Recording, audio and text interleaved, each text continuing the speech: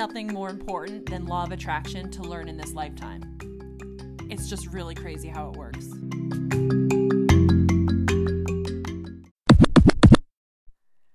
Hey everybody, this is Aaliyah. Welcome. This is the very first podcast I am producing. I'm very excited because it's been on my list for a long time and now it is manifested. It is starting right this very moment. Today, I really just want to keep it short. I want to talk a little bit about what law of attraction is not and a little about what it is, and you can get a general feel. So let's first talk about what it is not.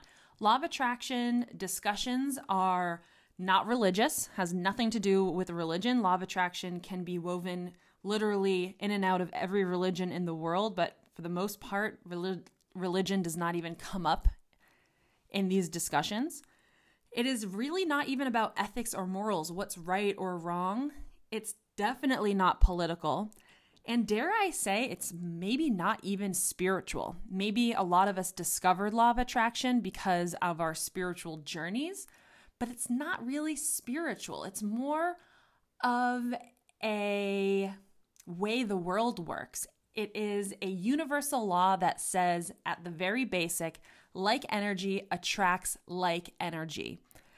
A lot of us were introduced to this idea from the movie The Secret a long time ago. People are still discovering it for the first time, so maybe that is also how you recently discovered it.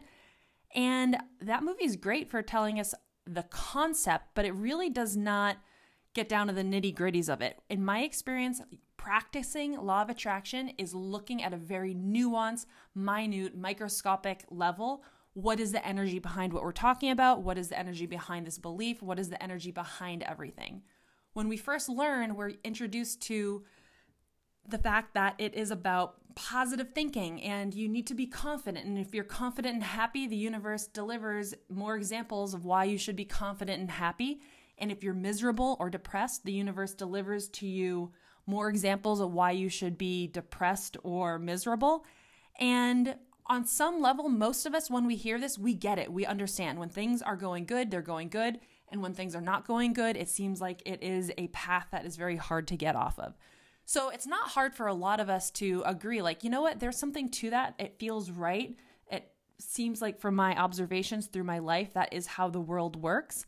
And then we conceptually are like, all right, we're there. You know, I believe in law of attraction. This is good. This feels right to me. But then not much happens after that. There's a very, very big gap between conceptually understanding and believing in law of attraction to actually practicing it. So on a minute level, law of attraction is really, like I said, what is the energy behind everything? And can we talk about it on a much more detailed level than the high level, which is, hey, if you want good things to happen to you, think about good things. If you want a lot of money, think about a lot of money. The reason why that doesn't work is people try to make a very, very big jump.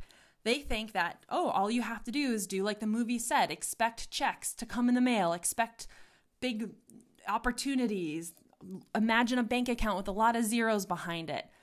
But the problem with that is it's too big of a jump. If you're feeling poor, it is really hard to feel rich without having some doubt. And so this is a great example because it's a good starting off point. We've all been there at some point. We've all been in that position.